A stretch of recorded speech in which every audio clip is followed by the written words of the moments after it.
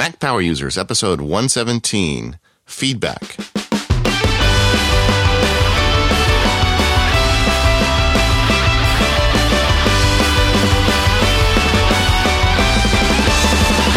Hello, everyone. This is David Sparks along with Katie Floyd. Hi, Katie. Hey, David. You know, it feels great. We're recording this a Sunday morning. It's nice and temperate weather here in Southern California. Holidays are in the air. I'm doing great. It's almost Christmas. Yeah, it is. It is. It's 80 degrees here. Okay. In fact, I am going out shopping after this for Mrs. Mac Sparky. Get her something. I have one more person left on my gift list I need to buy for, and I am running out of time and running out of ideas. I don't know what to do. Even though we had a lot of great feedback on that geek gift episode we did last week, this one person left I have to shop on my Christmas list for is not a geek. Yeah, and we have one bit of follow-up on that in this follow-up show, so stay tuned for that. Yeah, I thought that was good follow-up. And so the thing about this show is we try to cover one thing and cover it thoroughly. And at the end, we always have a little time for feedback for prior shows. But we have this feedback that just accumulates. And by the time we finish covering our main topic, sometimes we're already really close to an hour and a half, and we're trying to keep the show around that amount of time. So as a result, we don't hit all the feedback we'd like to. So this is kind of blowing out the backed up email. We're going to cover a bunch of the feedback today, and all of this stuff is interesting. We've picked the cream of the feedback, and we're going to be covering it here. So this episode's a little different than normal. We're not going to have one subject. We're going to go over a bunch of them, but I bet you're going to get something fun out of it either way. Yeah, so but we're going to try to go a little bit more in depth in the feedback than we do in our, quick couple-minute reply to the feedback that we do in our everyday episodes, right?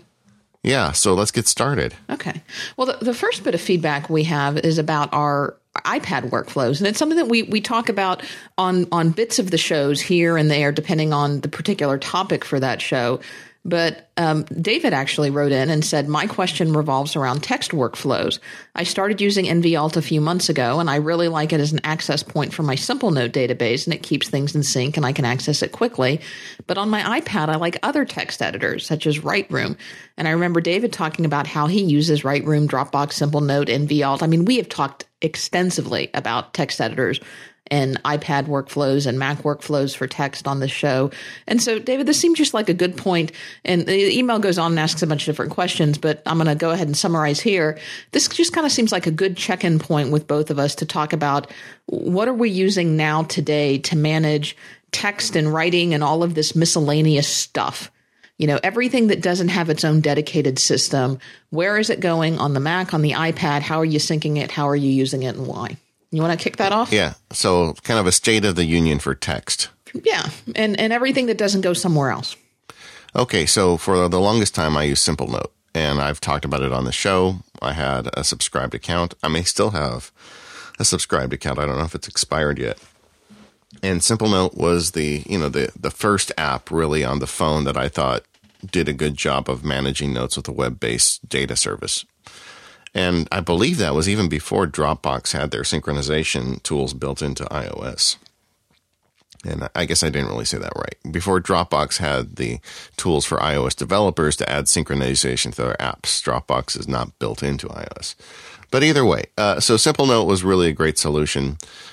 At some point, and then they got combined with NVAlt. Well, actually, it was with Notational Velocity originally before Brett got his hands on it. And so for the longest time, I had Notational Velocity syncing with SimpleNote, and all was good in the world. So I could write text on a computer, on the web, or on my iOS device, and it worked just fine, and it synced across.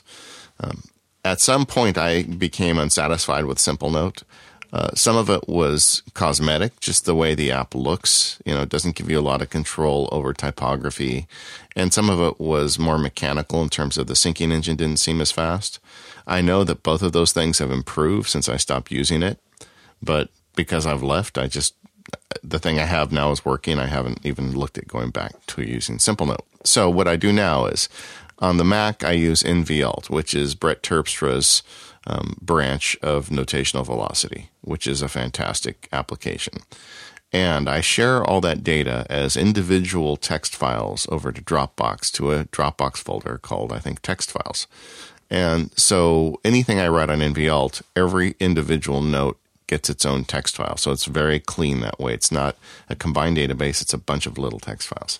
And then on my iPad primarily, but I also do this on the iPhone, I use Lightroom, which is just a fantastic text editor. And it looks good, and it syncs really fast. I don't know what he's done. I think this is Jesse Grosjean's app, if memory serves. But I don't know what he's done. The guy's like a wizard, because this thing syncs to Dropbox like nobody's business. So I use that. So that combination of NVAlt on the Mac and Lightroom on iOS gives me what I call the text bank. And in it, I don't know, there's probably about 800 text notes. And they could be anything from snippets of a contract language that I want to use in the day job to I've got one open right now that I'm taking little notes in so I can make the show notes for the show called, MPUX-117. I've just got tons of little pieces of text in here. I don't really look at those as working projects so much as a text bank where I just keep things like, it's like a storage locker for all these pieces of text. And it's amazing the stuff I can put into text. I don't need custom apps to track fuel on my car. I can just write down the mileage in this little text file I keep running, or that's as an example. So I've got the text bank. Then the other thing I've got is working text, stuff that I'm working, like a brief I'm writing or a post I'm working on or an article I'm writing for Macworld or whatever it is. Each one of those has its own little text file. And I do those in Byword.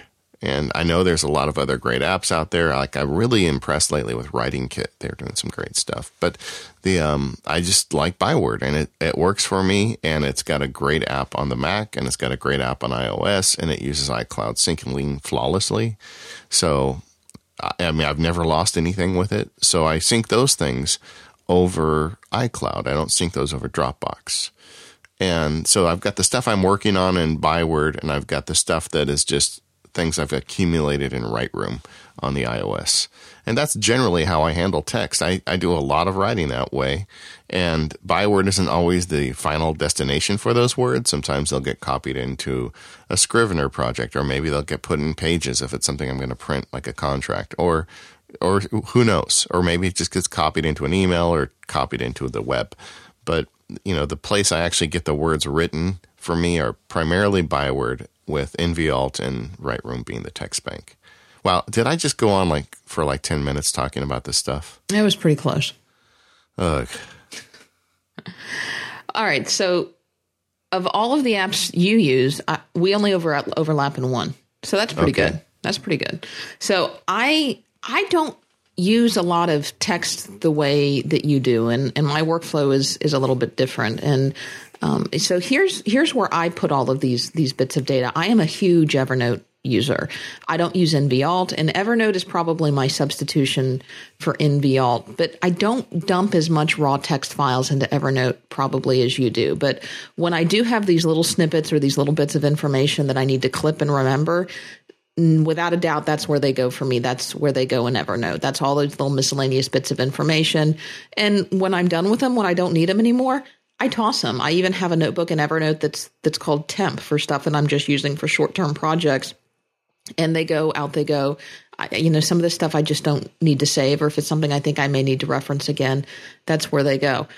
I wish Evernote had a little bit better features for formatting text and things, but if it's just quick text notes, you don't need that. So that's where I've got, right now I have an Evernote window open right here with edit points. So if we flub something in this podcast and we need to go back and edit it, because we try to do these, quote, live to tape as much as possible, then we can go back and say, okay, this was the time index where we messed that up, and we can edit that in Evernote.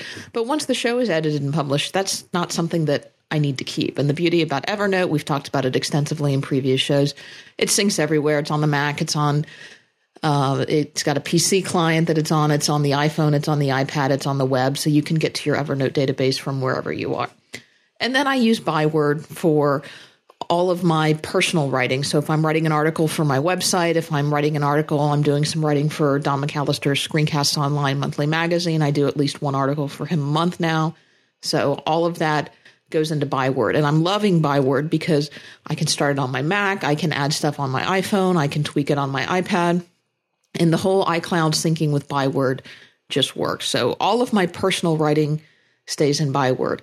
I'm still using Office for everything work related because that's how the whole work system is set up. And that is changing a little bit now that, there've been some pretty significant updates to Pages that allows you to go back and forth with the track changes. But I don't do a lot of that writing on my iPad anyway. It's just made it a lot easier for me to get documents and make comments and corrections on my iPad and send them back. So I use Pages now more for stuff like that, but that's not really in my personal managing text workflow. I use that in work a little bit.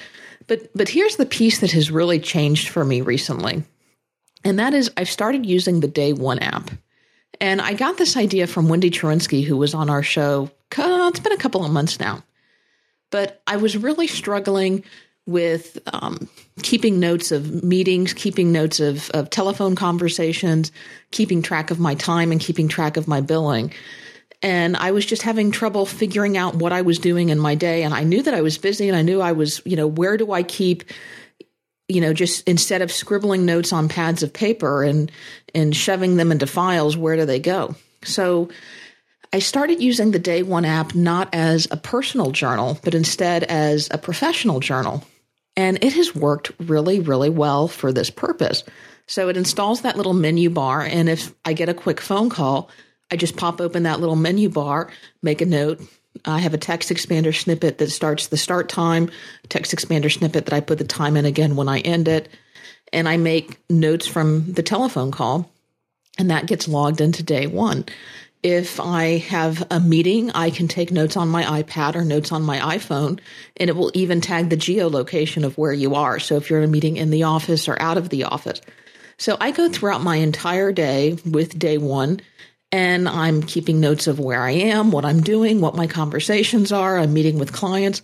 And then at every Friday, I block off on my calendar the last hour or hour and a half of the day, depending on what type of week it's been. And I call that my file review. And I either print or PDF or somehow go over with my assistant all of my notes for the week with Day One and figure out exactly what, if anything, we need to do with them. We can create billing entries. We can go back and create memos to the file just by copying and pasting and moving them into the file. And maybe that sounds like some duplication of effort, but it's really not that difficult because I've now got one spot that everything's in, and I know where I was, how much time I spent on it. And it's taking me less than an hour to go back, and it's like a snapshot and a recreation of my entire week. Well, it's remarkable how much you can recover if you go back within the last few days and just take a look at your calendar, because you'll have a meeting with somebody and there'll be a follow-up item for you. And if you're not religious about capturing it right at that moment, a lot of times later you'll find things that you say, oh yeah, I met with that guy and I was going to get him this information and I haven't done that yet. So going back and looking at your calendar is a really great idea. I do a similar practice in terms of my Friday afternoon where I review the past week. I don't use Day One this way, but you have me intrigued. I mean, it seems like a great way to do it. I've been using Day One as a personal journal, and I'm getting pretty consistent about doing it at least every couple days. And the way I've been doing it is with dictation. I have a little voice recorder that I keep in my car, and I dictate into it when I drive around, and it's easy to dictate your thoughts into it. And then I use Drag and Dictate. They have that version 3 out now. It's really great to dictate the recording and then just drop it into Day One, and it does a pretty good job. You have me curious. I mean, I think this would be a very useful way to go about your day. I'm going to have to take a look and see if I can do 2 different Day One libraries. I don't know if that's possible because I really don't want to combine them. Yeah, and I've never been one for keeping a personal journal, which is why Day One never interested me before. But the idea of keeping a professional journal, because all of the older attorneys in my firm have these big, thick day books where they keep all of this information. I thought, well, why can't I do this in Day One? And I do just that in Day One is I try to get all of my tasks into OmniFocus, but sometimes I don't. If I'm on a telephone call with somebody, I will make notes in myself, steps for follow-up, send letter to so-and-so. And going back through my Day One calendar, whether it's at Friday and during my follow-up period, or whether it's just sometimes I'll follow up midweek, depending on the type of week that I'm having, and I'll review everything in Day One. Sometimes I'll do it at the end of the day if it's been a particularly hectic day. And I'll sit there at the end of the day and I'll dictate off notes to my assistant, or I'll send emails off to my assistant. Or sometimes I'll just send off the entire day one journal to my assistant, because you can email or you can PDF and send them the entire thing. And that will just be action points for them to go through and follow up with. Yeah, you can do. I believe they allow you to put tags in now. They have a recent update. I'm going to have to look into this. Maybe there's a way you could combine it into one. I don't know. That's very intriguing, Katie. I'll check that out. Yeah. So, and I've only been doing this for a couple of months, but it's worked. It's interesting. Yeah. Yeah, it makes sense. Yeah. But I really like having it as a journal. And like you, I've never been one to journal much, but I do find the introspection helpful. You know, a little navel gazing never hurt anybody once in a while. Yeah. So I don't want to give that up, but there we go. So the last bit on managing text, because this is just kind of a theme of emails we've got. We've got many emails about. We're just trying to kind of boil it down. I've got several emails about this app that I've talked about a few times on iOS called Drafts, Drafts. And Drafts is just a really quick text capture mechanism. So you open it up and it's a blank screen, and you can tap the record icon. So you can use Siri to record text directly into it, or you can use your fingers and type text in if you want. And when you're done, there's a whole series of actions available to you, and it's dependent on what apps you have installed. But for instance, you could hit the send to day one button and it'll send it to day one. I do that all the time. Yeah. Or you could hit the send to byword and it will send it to byword. Or you could say send to email and it'll send it to email. I use this largely with my voice. Again, when I'm, wandering around, or sometimes when I go to lunch, because I've always got a bunch of things banging around my head I want to deal with. I'll just open this Drafts app, and then I'll just start dictating. And some of them will be OmniFocus entries, or some of them will be an outline of something I want to write for the website, or some of them will be an email I want to send to a client. So I just kind of knock these out. And the people who write me often say, well, why do you do it that way? Why don't you just open the Mail app, then open OmniFocus app, then open Byword app? And you can use the same tools. It's the same Siri dictation no matter where you're at. And then you're already in your location. And the general comment I get from people is, well, it seems kind of tedious to do it there, then go into the app and then send it off to the proper location. All I can say is that the point of capture for me is the point of friction, is that, getting these things out of my head is the hardest thing for me. So if I've got one app and I can just start cranking through them, and even if I just spend 15 minutes doing it, I'll have a bunch of text in there I can use to get work done. And the thing syncs over to the iPad. They don't have an they don't have a Mac app yet. That would be cool if they did. But, it syncs over the iPad. So I usually capture on the phone, but then I'll go back to the office or sit down somewhere and open it up on the iPad. It's already synced over, and do all that processing stuff, which for me is just kind of manual labor type stuff. I'm okay with that. But for the true creative period, I find it best just to use Drafts and just knock those things out. I use it all the time, and I agree. It's, if you've got the time to go in and take care of it when you can, that's great. But sometimes it's just all about getting it out of your head and getting it where it needs to go and following up later. Hey, let's talk about a sponsor. I'm very excited about this because we can finally talk about it. And that is 1Password has released their brand new 1Password for iOS version 4.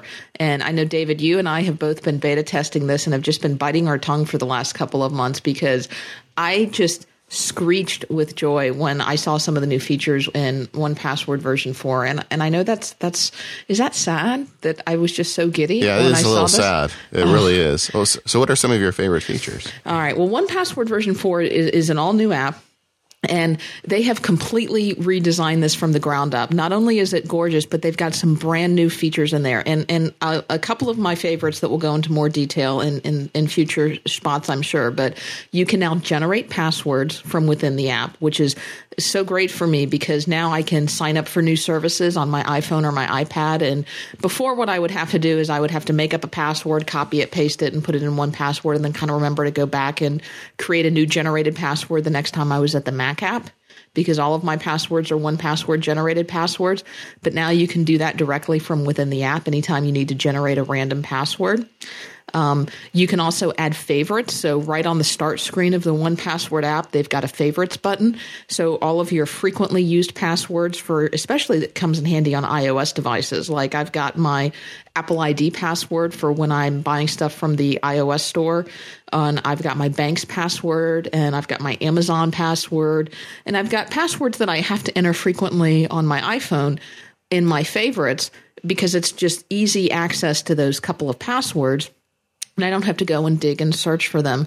But my absolute favorite feature, and I don't know if you remember, I got in trouble because I kind of let this slip a couple of months ago on the show because I kind of might have known that it might be coming, is that attachments now sync to your 1Password database. So this is really cool. I let this tip about actual scanning your physical wallet into your 1Password wallet. So you could have copies of your insurance card, your credit card front and back. So you'd have all the contact information in case you lost your wallet, your social security card, all that stuff that you carry in your wallet. You can either lighten your wallet so you don't actually carry that stuff or have emergency backups. Well, those images now sync into 1Password, so you can actually pull up those images on your phone. And I'm just kind of waiting for the next time I get pulled over to see if that will fly. Here, officer.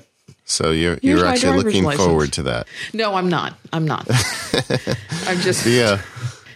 I was telling someone the other day, it's very rare for a company that's kind of on top of the industry to just continue to just make this great innovation and these leaps. It's hard not to rest on your laurels when you're on top. And Agile Bits and 1Password, the people behind 1Password, really are that unique quality that they're able to still make something amazing despite the fact they already had a great product. I mean, version 3 was pretty great, I thought, but version 4 really ups the game. And it is a paid upgrade, so if you're going to get it, you got to go buy it. It's $8 as we record this, but it's going to go up to $18, I believe, eventually. So I would recommend getting it now. This is something you're going to want to have on your iOS devices. And these guys did some great work, and I highly recommend going and getting this product. Yeah, go grab it while it's still on sale. I believe it's currently on sale 50% off, but go grab it. If you've got the Mac App Store version of the app for your computer, that will be a free upgrade to version 4. And version 4 for iOS works perfectly with version 3 for the Mac app, so you don't have to worry about that. Everything is going to work just great. They've got an extensive FAQ on their website that I suggest you take a look at, and that will answer all of your questions and tell you about all of the new features. So you can find more information about this at 1password.com, and we'll be talking a lot more about 1Password version 4 in the weeks and months to come. So Thank you to 1Password for your continued support of the show. Another theme of feedback we get is a lot of people asking questions about Evernote. Yeah, that's true. It's interesting, and you're really the Evernote user, and you've talked a little bit about how you're using it now. I've started to use it more as well, and I think for a couple of reasons. When we did the Evernote show a while back, my big gripe was exporting data because it was like a roach motel. You put it in there, but it was hard to get it out. I think they've made strides in that regard. I think also the applications on iOS and the Mac have become more interesting and more stable. I haven't really figured out. They have a new version out that, and a lot of people seem to be passionate about. But I use it still to collect websites and data and stuff I want to do research on mainly. But you're the real Evernote power user. So Katie, now, it's been a while. Tell us where you are with Evernote now. Evernote's really my file cabinet for just about everything. In fact, let me go ahead and pop open Evernote right now while we're talking. Version 5.0, I think as the date we're recording this, they're actually up to version 5.0.4 is what they're using. And it's a bit of a new redesign, so it may take some getting used to. But I'm keeping just about everything in Evernote. And part of the reason that I'm doing that, as you mentioned, David, is because it's a lot easier now to export stuff from Evernote. So I'm not so much worried about if things should go awry, of things not missing in there. But I've got notebooks and I've got sub notebooks. So I've got notebooks for family, and then I've got individual family members in there. I've got notebooks for home stuff that goes from everything for construction issues, manuals, warranties, legal, like deeds and title insurance policies and things like that. I've got Mac Power User notebooks. I have notebooks for various clubs and organizations that I'm a member of. I've got a notebook for right now. I've got a notebook for tax receipts 2012, where everything I scan that is eventually going to go to my accountant when they do my taxes this year that could potentially be a business expense write-off gets scanned and goes in there.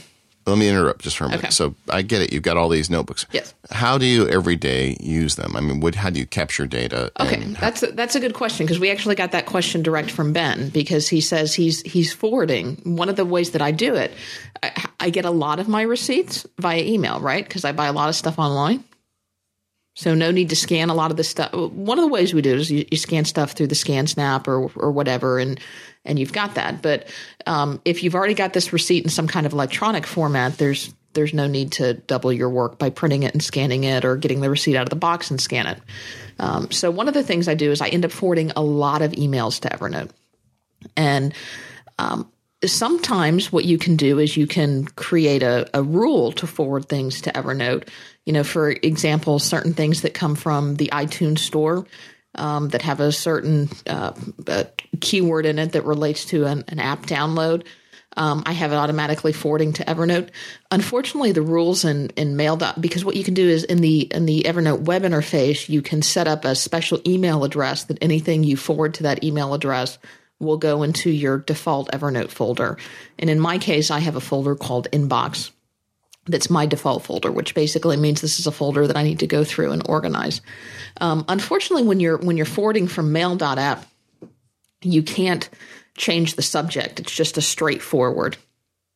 But if you forward it yourself, there's a link we can put into the show notes. I use a text expander snippet, and I got this tip directly off the Text Expander blog. But if you send an email to your Evernote email address, I've got a text expander snippet that if you put the @ symbol in the name of the notebook, and then you put the pound sign, will be tagged. So, for example, I'll put the subject of any tax receipts that I forward is I use the date, and then I do a description, and then I do @ 2012 tax receipts, because that's the name of the notebook. And then I'll do pound symbol, and I'll do whatever tags I need to do that tag it in whatever category. So I've got a text expander snippet that will automatically fill in today's date, a blank for me to put in a description of it, and @ the name of the tax receipt notebook, and then I can add whatever tags I want to the end of it. Okay. So you're really using it in lieu of what I would call the nested folder system. You're sending your documents to Evernote. Correct. Yeah. And the advantage of that is they get the OCR done right there, so the text recognition is done. Another advantage is they're available on all your devices, because everything is plugged into your Evernote account. Disadvantage is it's all in the cloud. I guess that's a security concern for some people. Yeah, but it depends on what you're putting up there. I'll tell you, I don't have my tax returns in Evernote. The interesting thing is that the barrier to using this methodology before was Evernote itself, where it was still not fully baked, in my opinion. Whereas now it seems like they've had a couple of years and they've really got a lot of the kinks worked out. And they seem to have no trouble at all managing lots of data for users. And then the other way that I get things into Evernote, besides scanning, is I do a lot of, quote unquote, scanning with my iPhone, because the iPhone's camera now is really good. And for example, I think Chuck wrote us and asked, I've got this issue where I want to scan all of my travel receipts and at the end of the month send a PDF email for all of my expenses. And he's using Evernote for that. And, that works just fine. You can scan your receipts in and PDF them, and Evernote will allow you to export them. But if you, depending on the settings that you have, the problem that Chuck was running into is that the file was too big to email to his bookkeeper.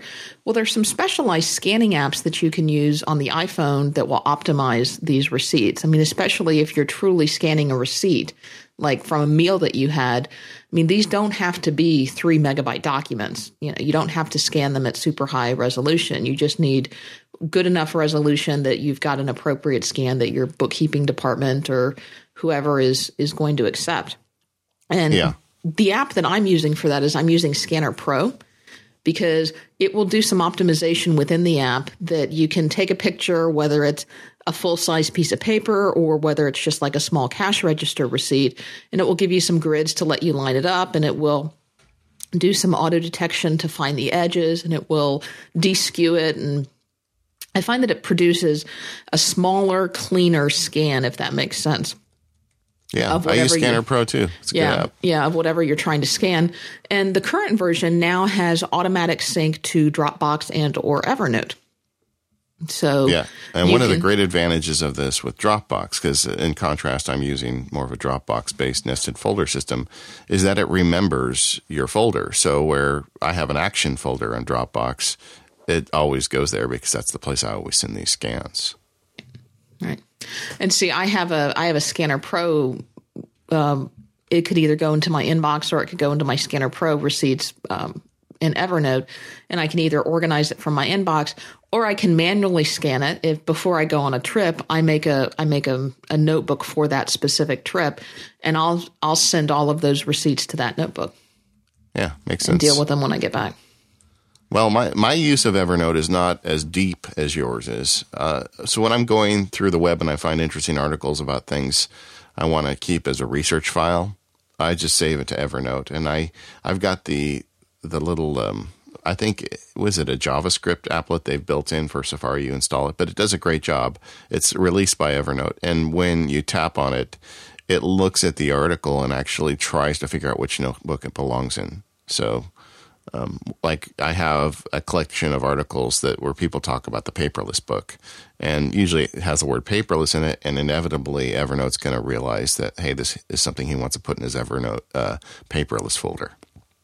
So I don't use it nearly as deep as you do. I still find it a great solution for travel day. So whenever I travel anywhere, I have an Evernote folder with my boarding passes and hotel reservations and notes for clients or whatever I'm doing on this trip. So it's nice having all that in one place. I could do that in Dropbox, but I prefer to do that type of stuff in Evernote. Yeah.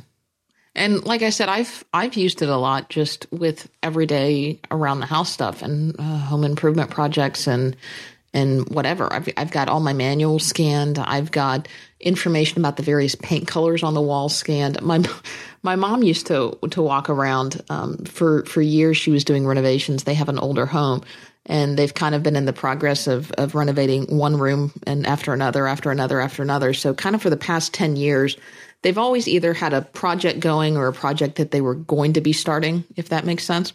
Yeah. And my mom just has this huge purse, and inside it she would have like, this is the paint color of my kitchen. This is the paint color of my bedroom. This is a sample of my wood floor. This is a sample of the carpet. This is and I just looked at her and I was like, Mom, this is hysterical. I mean, it's like you've got this bag of stuff because at any given time you may be at a store and need to see what goes with what. And I get why that's important to have physical samples of things, but I've got all that stuff in Evernote. I've got, the pictures of the paint cans, the paint chips, the name of the crown molding and all of that, the dimensions of my furniture, all of that stuff is in Evernote. Yeah, and I'm satisfied doing that stuff generally with these text files that I have. I don't have enough of a need to do something more than text for this stuff. And I guess when it gets to the point that I do need that, Evernote's probably where I'll end up going for this thing. But, for a long time I used Yojimbo, but I don't really even use that anymore. For now, just a text file with a list of, details about the house that I need when I'm at Home Depot is just fine. So I guess that each one of us has our own way of doing these things. And the follow-up point on this is there's a lot of feedback that comes in asking about these nested folder file systems. And I'm generally in favor of those. I don't keep the stuff on Evernote. I keep it more in these nested folders. And the downside of that is that I have to have everything on Dropbox if I want to share it with other devices. And like you, taxes, as an example, is a nested folder that resides on my home drive of my main computer and doesn't get shared to Dropbox. But by and large, most of my stuff is in these nested folders in Dropbox, and I can access it through the Dropbox app, which, by the way, just got a really nice update. I don't know if you've played with it yet. Yeah, I have. You can now create folders and do some other things with the app. Yeah. So I prefer those nested folders because, and I guess the big advantage for me is I love the application independence and just general idea that this stuff is not tied to any one vendor. And I understand with Evernote, you can get the stuff out and generally they keep the data in a way that you can export and have no problem. But with these nested folders, I really feel future-proof. And in the past, I've been bitten where I've tied into one of these proprietary apps for keeping some kind of data that's important to me. And either they stopped developing it or they developed it in a direction where I was no longer happy with it. And I faced this problem of what am I going to do with all this great information in this app that I no longer want to use or no longer can use? And how am I going to get that somewhere else? And it just drives me nuts that I have to spend any time at all making that transition. And that's what has turned me into such an avid user of nested folders and plain text files, because I know that stuff will never bite me that way. Yeah, I get it. Yeah, so it's interesting. I do think in terms of Evernote, whereas I was kind of against it at the beginning, actually I was initially really excited about it, but then I just didn't feel like they were delivering. But now I think they are delivering. It's just a question of, do I want to get comfortable enough with it to use it? And is the system I'm using not working? And if it's working, which it is, I'm probably not going to spend a lot of time in Evernote, although I do like it now. I think I wouldn't, when I get the emails from people saying, you're not getting it, you need to use Evernote, I do get it. And I think it's great. And if it works for you, go nuts. But I'm just still not, an everyday user like that.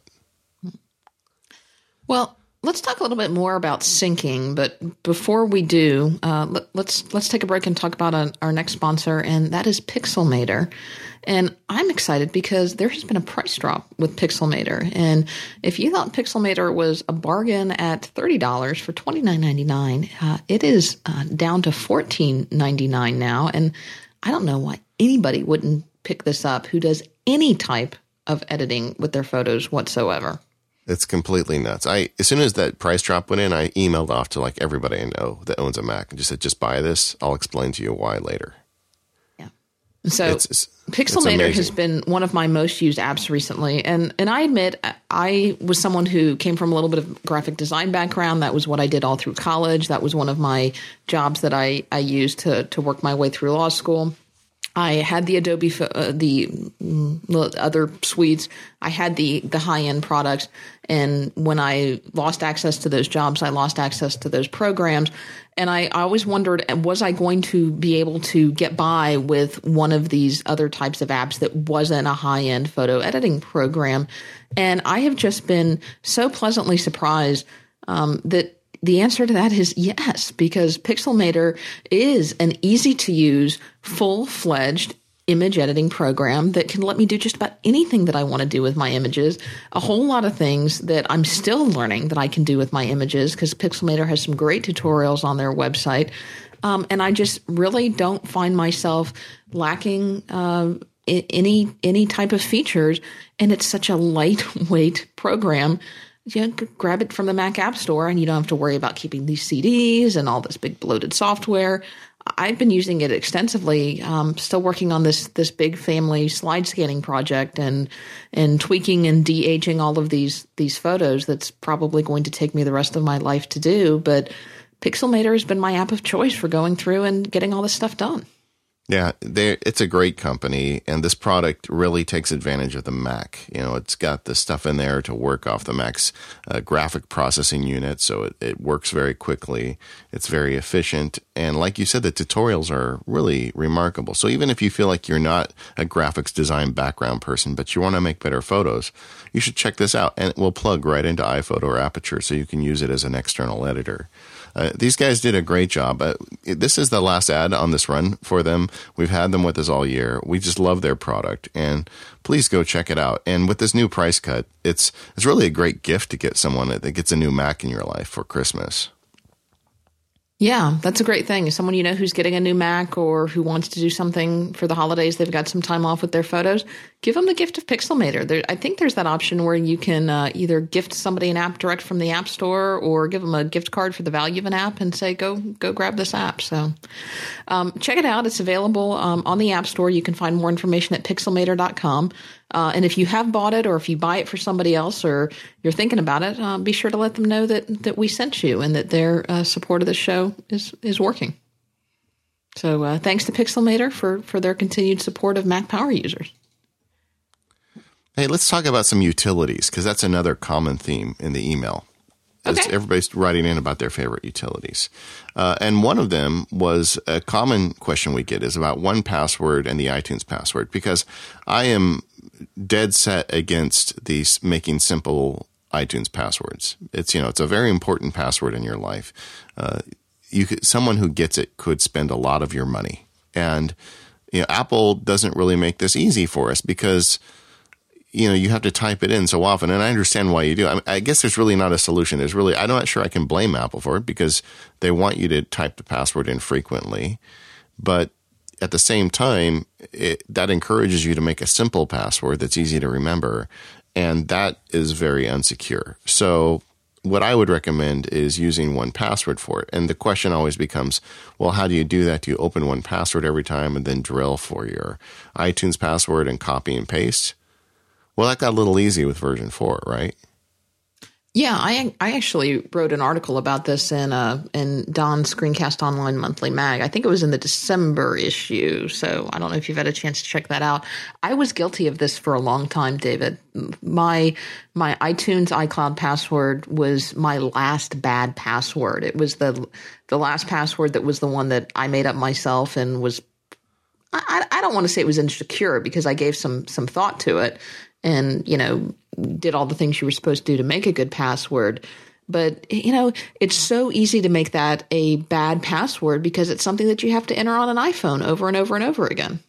Yeah. And if you've got a family and you're sharing an account, it's even worse because then you've got even more pressure not to have the super password because, the other members of your family may not be as geeky as you and not appreciate that. Yeah. But to answer your question, that's exactly what I did is it became a little easier when iOS version 6 came out because now you don't have to enter that password for everything.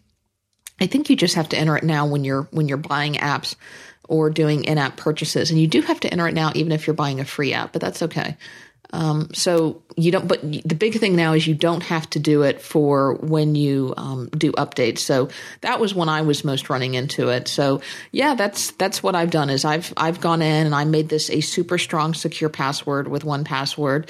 And it's a little extra time. One thing that I have to do is I go in, I did add it to my favorites in version 4. So that makes it a lot easier. And I do copy and paste it, but that's, 1Password can autofill in things that are in web browsers, but it can't autofill in things that are not in web browsers, like mail application passwords and these iTunes passwords and things like that. That's just, they don't have the hooks into the system to, due to the sandboxing restrictions, to be able to autofill those passwords. So yeah, I get that it's a little bit of an inconvenience, but given the really, really, really bad things that can happen if someone gets a hold of your Apple ID password, as we've previously seen with the whole epic Matt Hahn incident, I just think this has to be a really good password. Agreed. So I don't really have a good answer for you in terms of doing it quickly, but if you first make a good iTunes password, then save it to 1Password as a favorite. So when you're on your iOS, you can load it up and quickly access it and then copy and paste. It's not that much extra work. And once it's in there, you're good for a while. And I don't even know how long that lasts. But once I put the password in, I know that for as long as I'm going to be in there buying stuff, it's going to be working. You can actually change that in settings. You can set how long that's good for. That's good. Yeah. Well, whatever it's set for, it's just fine for me. So you're only going to do it once every time you go in to buy stuff. and just kind of put that all together. But I think the default is around 10 or 15 minutes or something like that. yeah, but don't use that as an excuse not to use 1Password to make one of these passwords. It's not worth it. And if you do get hacked, you're going to really be kicking yourself. Yeah. A couple other utility related things. DaisyDisk is an app we like to talk about. They were a sponsor at one point, and I still love and use their app all the time. And we had talked about in feedback in the past how it's difficult to get into the root drive with DaisyDisk, and that's in particular if you bought the Mac App Store version, because I'm guessing the sandboxing rules prevent them from putting that in there. Right. So some people want to go buy it from the web instead. And that's fine. You can do that too. Yeah, Luca wrote in and had a really great idea where she goes to the terminal and types in a sudo command. And I don't know if we should do that. I guess we can do it on the show. Sudo /applications/daisydisk.app/contents/macOS/daisydisk. So if you drill down deep enough, you can get to it. So you can run it from the terminal. And then you have access to things in other user accounts and to the root level. Exactly. Yeah. And you can just Google for that. And if we can, I think we'll put a link to that in the show notes. I think there's a Google post to that. Anyway, I thought it was clever. And it's interesting that you can do that with a Mac App Store app. Yeah. So that I could see uses for that on several levels. Right. We had several people write in that I think we talked about this in our troubleshooting episode, or rather we didn't talk about it as what are the various troubleshooting steps that we walk through when we're having trouble with our Mac. And Erica wrote in and said, one of my favorite troubleshooting steps is when a Mac is having a problem, open the console, see what's going on, and then Google it. Yeah, I smacked my forehead when that came in. Yeah, I do that. I don't know why we didn't talk about it in the episode. Mea culpa. Yeah, even if you're not a quote-unquote power user, it could be intimidating to think about this console. I mean, what is this magic terminal into your Mac's brain? It's not. Just open Spotlight or Launchbar or Alfred or whatever your launcher of choice is, type in console and just look at it. And you'll see all this stuff is flying by. And when things start going wrong, you'll get some really useful messages there. In fact, if you go in an Apple store, that's one of the first things you'll see them do is they'll open the console. And then I've had a bunch of people write me and ask, why do you have an external keyboard and mouse for your Mac Mini? I talk about how I've got this Mac Mini that I use as a home server connected to my TV via HDMI, but I've got this Magic Trackpad and Bluetooth keyboard that I keep so that I can reboot it and do other things. And people say, well, why don't you just do that through file sharing through screen sharing or remote desktop or something like that? And I will tell you that probably 80+% of the time, that is how I control that Mac, is through some kind of sharing. I use, if I'm just laying on the couch, a lot of the time I'll use the Screens app on my iPad as a way to control that Mac. I use that probably more often than anything. Or I'll use Back to My Mac on the Mac that's sitting in my office, and I'll control it that way. That's usually how I do software updates and access it. But there's one fatal flaw with trying to remote access into a Mac, and that is if the Mac has File Vault enabled, this new File Vault that locks down and encrypts the hard drive, really before the hard drive truly boots up. And so the problem that I run into is when I reboot the Mac, I cannot enter my password to unlock and decrypt that hard drive via remote access. It has to be done by a keyboard that is attached either directly or via Bluetooth to that Mac, because the Mac doesn't get far enough into the boot process to access it via remote access yet to be, it hasn't decrypted itself enough to get to that point. So that is the one time when I need to have a keyboard there, is when I reboot it so that I can. And, honestly, I don't know that I really need File Vault on that Mac, because I don't store much data locally on that Mac, and it is a home machine. And I guess if somebody stole it, they would still have to get past my main password. And, what would they get access to is just some applications and really not much data. So I will have to go back and rethink the pros and cons of, do I really need File Vault enabled on that Mac? And now, are you still happy with having, I guess, what you'd call your home server with this Mac Mini? I am. It just gives me a lot of extra flexibility. like I'm going to use it this afternoon to watch a TV show on Hulu because I cut my cable it's been over a year now. And there are just a few TV shows like on the USA Network that I watch. And for whatever reason, I would pay for Hulu Plus, but it's not available on Hulu Plus. So, yeah, that's one thing I'm going to do on it is I'm going to catch up on a couple of shows on Hulu connected to the Mac Mini. I've got email rules that are running off of it because my main Mac is a MacBook Air, and a lot of the times it's asleep or in a bag or closed or with me off and about. It pretty much runs all of my backups because it's connected to CrashPlan, which is connected to my Drobo. I mean, for $500, that was a great investment. Absolutely. If it died tomorrow, I'd replace it. Yeah. Well, I love the Apple TV. I still haven't really found a good reason to have a separate one attached to my TV, but I do have a separate Mac running. However, I'm increasingly finding other solutions where I'm not running rules on my Mac, and we'll talk about this a little bit with respect to Omni later in the Omni spot. But there's a way now in Omni Group to email tasks essentially to your OmniFocus library, and some of these web-based mail services I think are really improving to the extent where I'm not sure I'm going to be using the Apple Mail rules.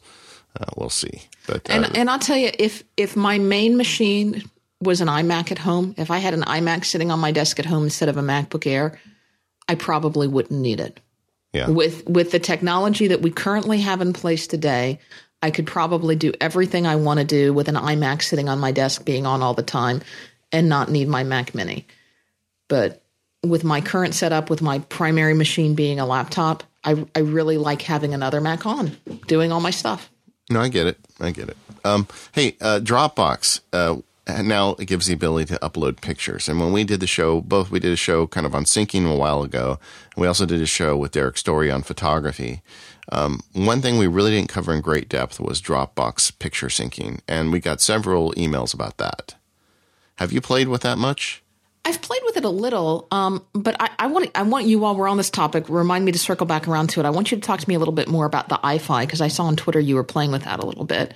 Yeah. But I can see a place for this because maybe for travel, but I don't know why I tried this, and I've used it before. I mainly used it during the beta period to get extra space in my Dropbox because you could bump up above even your paid level. I don't know why. I just like having the extra space. But, iCloud, the photo streaming does most of this for me. Yeah, and that's the exact reaction I had too. I turned it on and kept it going for about a month, and it was great. It was loading pictures. So just give you a description. Let's talk about what it does, yeah. If you want, you can have Dropbox sync the pictures from your iOS device through a Dropbox folder. So then it's available with all your devices. And I know a lot of people that are really excited about this, and they're using it in lieu of photo streaming. Right.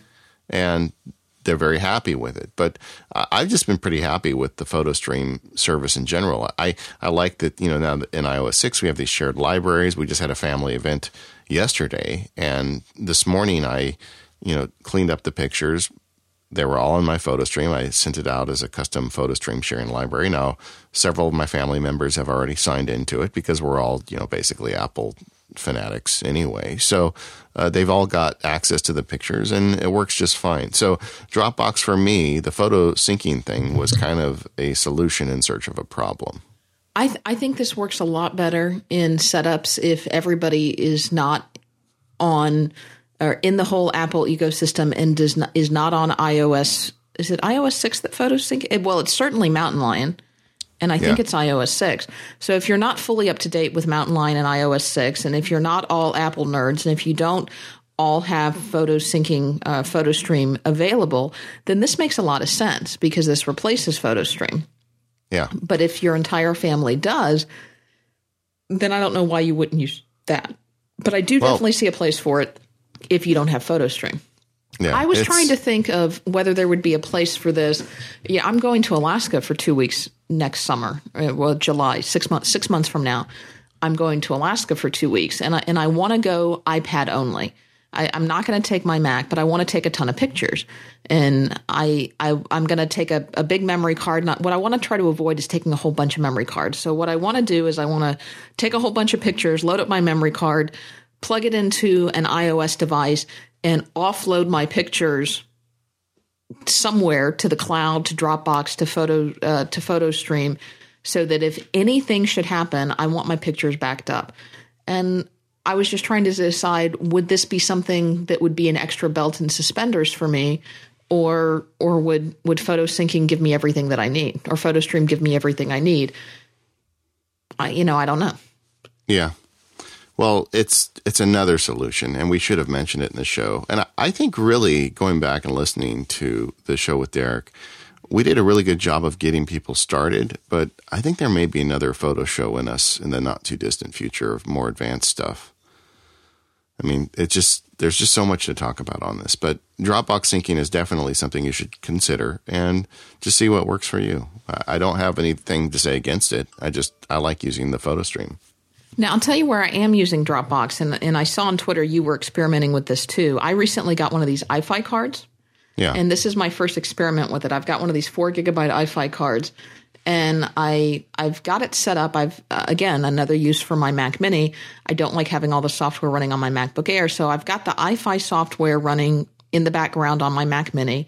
And what happens is when my camera comes back with the card in it, I went out, it was my grandfather's 80th birthday. So we took a bunch of pictures at his 80th birthday party. I came back home, and as soon as I came back home, my iFi camera card got on my wireless network. It detected that the iFi software was running on my Mac Mini, and my Mac Mini sucked down all of the pictures from my camera card. That was pretty cool.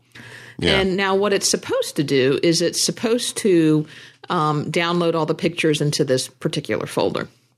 And what I did is I told it to download them into a Dropbox folder, which then synced to all of my devices. And then I went a step further, and I set up a Hazel rule to watch that Dropbox folder. And once photos were downloaded into that Dropbox folder, import those photos into iPhoto, because that's how I manage all my photos. I'm sure you could also set that Hazel rule just as easily to import them into Aperture. And then this may be a bad idea, but whatever. Once the photos were successfully imported, then deleted the photos because I didn't need duplicate copies of them. And it specifically put them into an album that I called, I don't remember what I called it, iFi or Dropbox or something like that, so that I know that these were images that were pulled off of my camera card. Yeah. We didn't have this in the outline, so we didn't. I'm sorry. I'm off the reservation a little bit, but I threw you under the bus there. So I did, for a variety of reasons. My daughter's doing some traveling, and she's really into photography, wants to shoot high definition video, and she's been talking about getting an SLR camera for some time. And we do have an SLR camera. I call it the big boy. It's a Canon Rebel. It's not, it's not a super fancy, but I've had it 5 years or so, maybe longer, and it takes nice pictures. And the long and short of it is we're in the process of selling that camera and the lenses I have for it. And we bought one of these Olympus PL5s. It's a very small micro four thirds camera. It takes really good pictures. And so we're kind of downgrading our camera. Downgrading is probably not the right word. It's just a new camera that's not as big as a mirror based SLR. And I really love it. It's a great camera, and I didn't really expect to talk about it today, but either way, it uses the SD slot instead of the what is it? The CF cards, I think you called it. Compact flash, right? Yeah. Yeah, the big ones.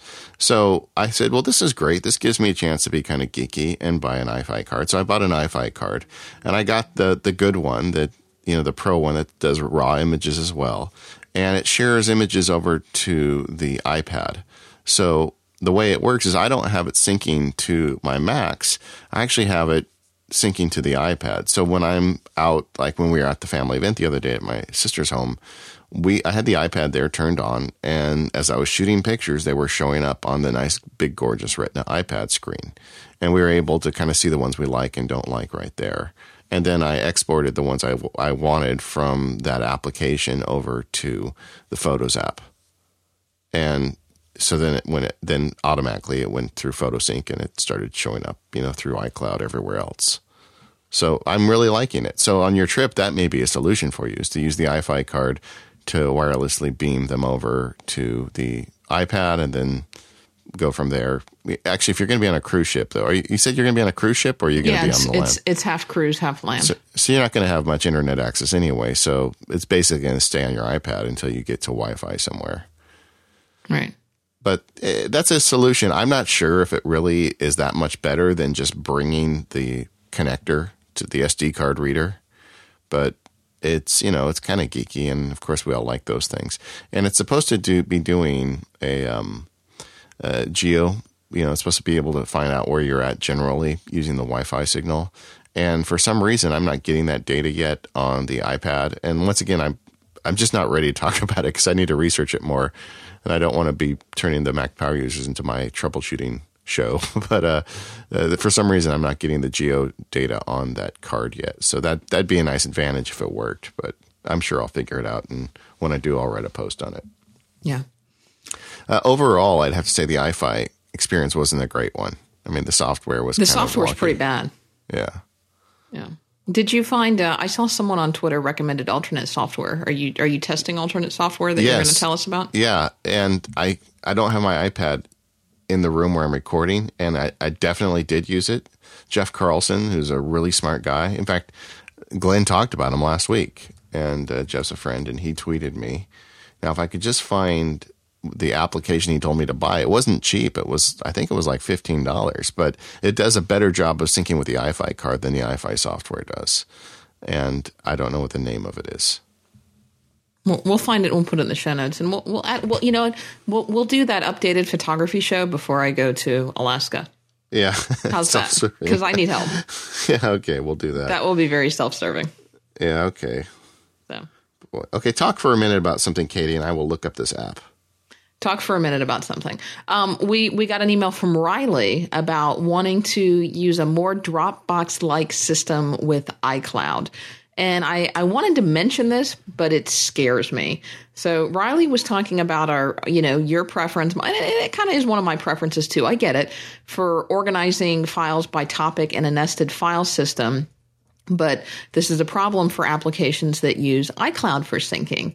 And he wanted to know if it would be a good solution to create an alias of the iCloud file, because there is a little hack where you can go into the users, library, mobile documents folder and kind of see the file structure of how iCloud works. And I guess my answer to that would be do at your own risk.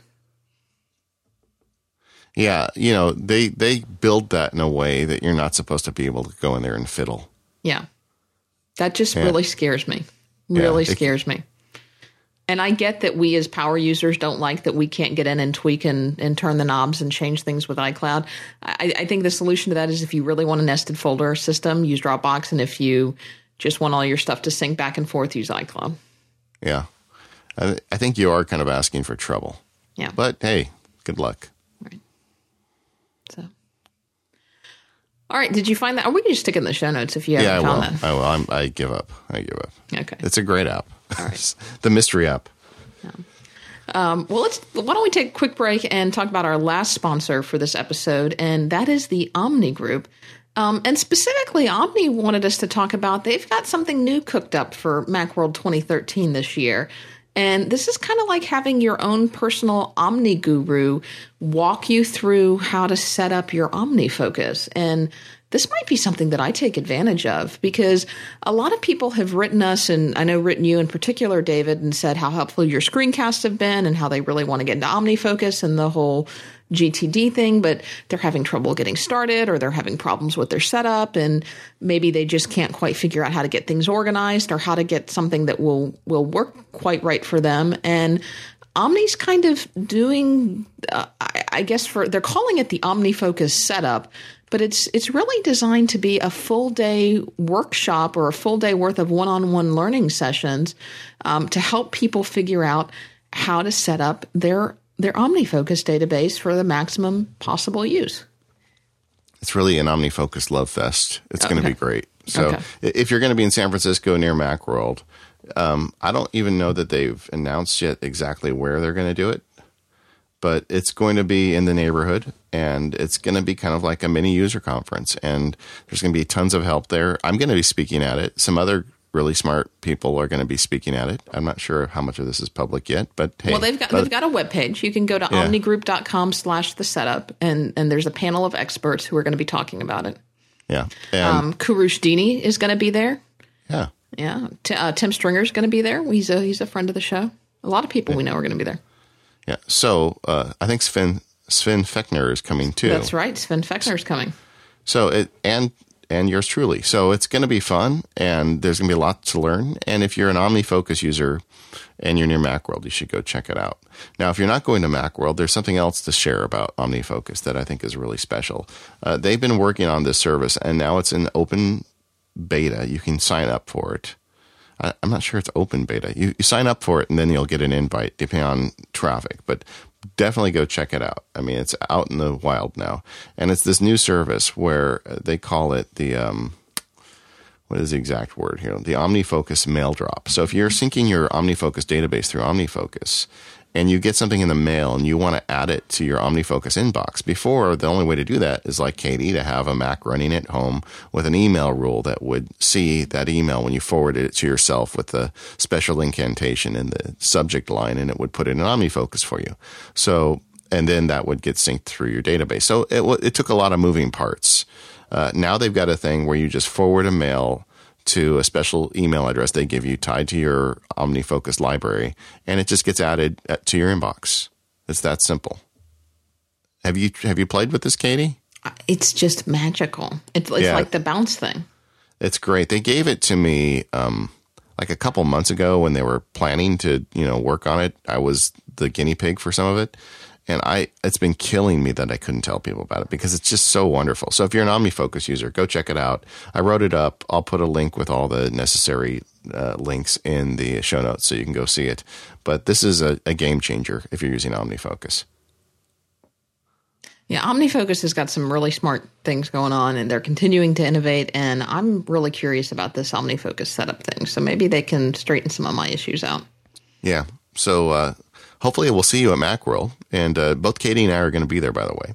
Yeah. And also, hopefully you'll go check out this great tool for using OmniFocus. And if you haven't used OmniFocus yet, shame on you. It's a great application. It's going to let you get things done faster.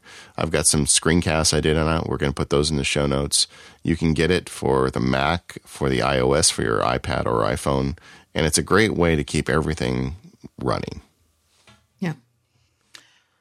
All right. Well, let's talk a little bit about backup, because we're still getting lots of, we've done 2, 3 backup shows now. No? At least 2. At least 2. Yeah. But we're getting lots of emails from people about how can they back up their data better. So we got an email from Russell who says, I'm looking at purchasing 2 Drobos, putting one at the office, one at home, and then having them automatically and continuously back up to each other. Work data stored offsite at home, home data stored offsite at work. And I suspect this might be easier to do with 2 Mac Mini servers, but haven't researched it yet. What do I do? Okay. I mean, we can talk a whole lot about backup, and I have a whole lot to talk about this. The first thing I want to mention is there is a new Kickstarter project on this thing called the Transporter, and we can't talk too much about it because David and I are both in the beta, but we'll put a link to the Kickstarter in the show notes, and you might want to check that out because that might solve this problem. Do you think the Kickstarter might, so that the Transporter it's a great idea. Fix that issue? Yeah. Yeah. So it's a technology that lets you basically plug into an Ethernet jack somewhere else. Right. And have access to that from your computer. So it's essentially, it's ideal for offsite storage. It does a lot of other things too, but I think for offsite storage, it's a fantastic solution. Yeah. So there's all kind of information on the Kickstarter page, and so check that out and see the kind of interesting things that they're up to, and if that might work for you.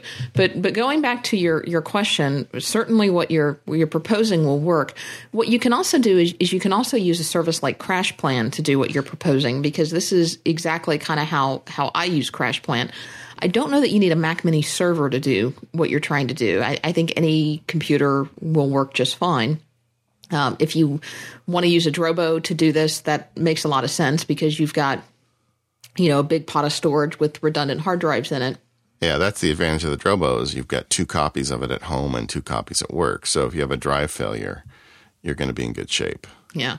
I've had a lot of people ask me about how I use CrashPlan with my Mac Mini, because I've talked about how I have this Drobo FS, and the Drobo FS I guess the word would be off the shelf maybe, isn't seen by CrashPlan. So if you just have a Drobo FS connected to your network and you're turning CrashPlan on one of your Macs, CrashPlan isn't going to see the Drobo. It's not going to see the Drobo to either back information up off the Drobo FS into the CrashPlan crowd if you've got like the CrashPlan Plus storage plan, nor is it going to see the Drobo FS as a source to backup data to.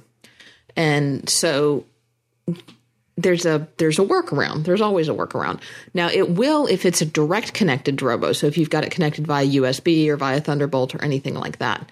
But I've got a blog post about this. But the trick to this is you have to mount the Drobo in a different way in order for CrashPlan to see it. So what I've done, the Drobo FS is, again, specifically what I'm talking about.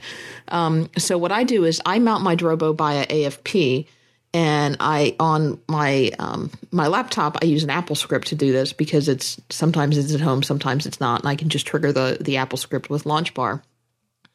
On my Mac Mini, which is at home and on my network all the time, I use an application that's available in the Mac App Store called Lingon to do this.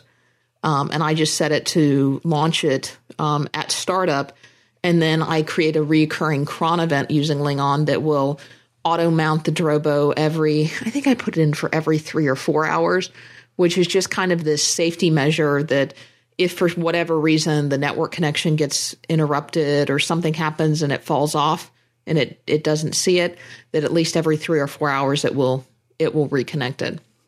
And that's been great. It's pretty much stayed continuously mounted and it's never been a problem. So I use CrashPlan, the free version running on the Mac Mini, and that Mac Mini connected to that Drobo just becomes a huge pot of storage that I can back up as a second backup of either my work computer, so I can back up my work computer to my Mac Mini, which is using that Drobo as storage, or I've got other family members that are backing up to it. You know, like my grandfather got a new Mac for his birthday recently, and he doesn't have much data. He's got about 1.5 gigs worth of data, and we've got most of it in Dropbox, but some of it is photos and things that can't necessarily go in Dropbox. So I just set up CrashPlan to back up his entire home folder, and that's coming directly to my Drobo, to my Mac Mini. So. Yeah, I got a little different setup. I've got this iMac with the SSD that I'm constantly. It's just a never-ending battle for me to keep that thing under the 256 or whatever my storage is. And so eventually I broke down and bought a Thunderbolt external hard drive, and I bought the Western Digital one. It's not the fastest rated among them, but it's got a very tiny light in the computer's in my bedroom, so it's great. It doesn't light up the room at night, and it's still wicked fast because it's Thunderbolt. So that's the thing that gets backed up to CrashPlan, and Katie has turned me into a CrashPlan user after many years of niggling, right? It's been a few. But I'm in now. It took forever to do the first upload, but now I love it. So that's one more source of backup. And then so the Drobo for me is attached to the network, and that's just kind of like the family pot where we put all sorts of data on. And a lot of the stuff that's on this computer that's getting backed up is also getting moved down to the Drobo. And then also, just because I'm completely insane, I have a 2 gigabyte USB drive that I plug into that computer like once a month and just copy everything off the Drobo. So I've got stuff backed up 6 ways to Sunday. Oh, I can one better you on that. Can I make another recommendation for backing up your Drobo? Yeah. Okay. So what I did is, and I love the Drobo because it's redundant storage and you can lose drives and things like that, but it's still a single box, right? I mean, you can have lightning zap the box. I've got it attached to an APC, so hopefully that wouldn't be bad. Somebody can take the box. You can have a flood. I mean, things can happen to a single box, right? Yeah. I mean, that's the problem with a single box. So what I did, and I've minimized that risk somewhat because I've got the Drobo in one room and my Mac Mini in the other. So I went out and bought on Amazon. It was like a gold box deal. I got it for like $100, a 3 terabyte hard drive. And again, I found one with a teeny tiny light because it's in my living room. And so I attached this 3 terabyte USB hard drive. It doesn't have to be fast because it's just my backup drive, right? So I attached this 3 terabyte USB hard drive, which right now is enough to fit my Drobo. And I figure either, as the drives will expand or whatever. And so because my Drobo is mounted via AFP and my Mac Mini can see it, and my Mac Mini can see this 3 terabyte hard drive, I've got Carbon Copy Cloner, which I'm really liking now. I used to be a big super duper fan, and I still love that software, but I really like the new version of Carbon Copy Cloner. I think it's once a week, like on Wednesday in the middle of the night, Carbon Copy Cloner pops up and then does a copy of everything that has changed from my Drobo during the week and copies it over to that hard drive. Yeah, you could do that with ChronoSync too. Yeah, I did it with ChronoSync for a while, yeah. That's what I have a ChronoSync script when I make the backup. And I think when looking at, did I say 2 gigabyte or did I say 2 terabyte? Because it's a 2 terabyte drive. I don't know. We know what you meant. Yeah. So, but I just have a ChronoSync script that does the same thing, and it just copies over and it acknowledges deletions, and I've had it for years. It's a great little app. Yeah, and that's one of those things. I think ChronoSync, if you buy it once, you get free updates or something like that. Yeah, they say that's one of their selling points is you buy it once and you're never going to get charged again. Yeah. And they still manage to put out good updates and keep the app running. So that's a plus. Okay. Right. There's probably another backup show in 2013 because I don't think we did one in 2012. And this stuff is always changing and people are always interested in it. And I think one of the things we really haven't addressed adequately on the show is backing up iOS data as well, because I know you can do the iCloud backup. That's very true. Other things you can do with this. I definitely have some ideas and thoughts on it. So if that's of interest to you, write us, let us know, and that'll help us determine how soon we get to it. I think that's a good idea. We should do that. Yeah. I'm voting yes. All right. Well, that's all that matters is your vote. So we're doing it. Do we want to talk a little bit more about sharing? And I think that'll wrap us up. See, and I thought this was going to be a short show. I was worried we were going to run out of things to talk about. They never are. I know. Never are. Yeah, let's talk about sharing an iTunes family account. I got a lot of confused email after I talked about it last. And I think I explained it, but probably too quickly. So let me just break it down again. iTunes sharing with a family. So we've got a iTunes account that I've had for years and years before, even I don't know how long this goes back to the beginning of iTunes. And I've got that account, but we also have individual iCloud accounts for every member of the family. And those are free. You get them when you get a new device, or I don't think you need to buy a device anymore. You can just go on iCloud and sign up for an account. So David has an account. Daisy has one. Then my 2 daughters, Sarah and Samantha, each have their own iTunes account, and it has their own email. And so whenever we're hooking them into an iPod or a Mac or an iPad or whatever, you go into the iCloud tab and you put in their iCloud credentials, and then it syncs over their email, their photo stream, a bunch of stuff that is specific to one person on iCloud. However, on iOS devices, you can also individually set up the syncing account for iTunes Music and for the App Store. And for those, I always use that legacy iTunes account that I talked about a minute ago. So all of us share that legacy account, but we all also independently have our own iCloud account as well. So my daughter Samantha can get her email, but she can also buy apps that are through the One Family iTunes account. Does that make sense? Makes sense to me. Yeah, so that's the trick. You really have, there's a 5th account in my family of 4, and that's where people get hung up. Sometimes they keep, like, the dad or the mom or whoever is the family nerd will use the one account to buy apps and as their iCloud account. And then they run into trouble because somebody else in the family has their own iCloud account and they want to get the same apps, but they'd have to sign into mom or dad's account and then get mom and dad's email and all the other problems. So you want to have that one extra account. Now, have you given any thought, and I know you're several years away from this, what happens when the kids grow up and leave the house and start their own families? Yeah, well, we talked about this when we did we this on talk the show. about this? Yeah. Basically, They just have I've to got- start over. Well, my oldest is 16, and we're talking about college now, and I don't know where she's going to be in a couple of years. And at some point, she's going to want to have her own iTunes account. The music is DRM free, which is the biggest thing that she buys is music. And I don't know the legality of all of it, but I mean, the fact is we bought it. It's not something that we stole. So I would assume she would just bring that into her library if she ever broke off into her own iTunes account. The apps that she's on her own, she's going to have to buy them again. Maybe she'll get some iTunes cards for graduation.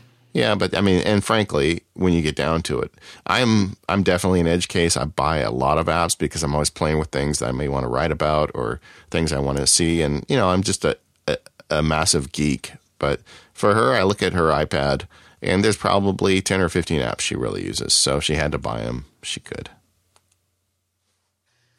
All right. We had some feedback from Peter to our sharing show where we talked about sharing a Mac with multiple people. And I thought we mentioned this. It was in our outline to mention it, but apparently we didn't mention it. And he just points out that one big gotcha of the user home folder that we didn't mention is that any document that's in the root level of the home folder will be visible. Now, read-only, mind you, but still visible to any other user of that Mac. So that's kind of why it's important to put stuff in the documents folder, in the music folder, in the photos folder, in those specific folders, because if it's just in the root level of your home folder, it's visible to anybody else using that Mac. So I thought I mentioned that. I put it in the outline, but I guess I didn't. Another one we missed was, oops, sorry. Can you hear me? Yep, were you there?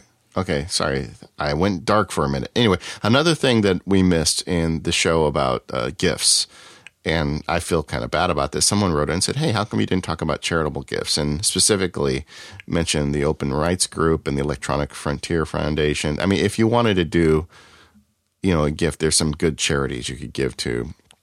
I'm a big fan of Kiva. And this is something I do. I'm going to do it this year, at least.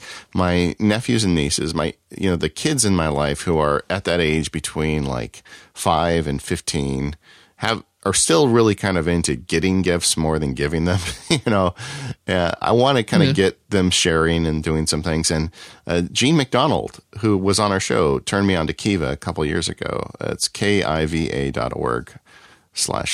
And it's a group where you can give a gift to somebody and it's an investment, and it'll be something like, installing a water pump somewhere in Africa or something. But they're going to pay you back. And it's almost like investing, but at the same time, getting these kids doing some kind of giving. And, I would recommend Kiva. If you're listening to this the day before Christmas and you're really stuck, that you could do worse than giving somebody a Kiva gift certificate. That's good. Good tip. Because we talked about a lot of pretty extravagant geek gifts, and I feel a little guilty now, but it was so fun. It was. And a lot of people liked it, so we're probably going to do it again next year. But we'll get the charity part in next year. Yeah. Too. So do grab your favorite geek gifts, but then do think about others. So.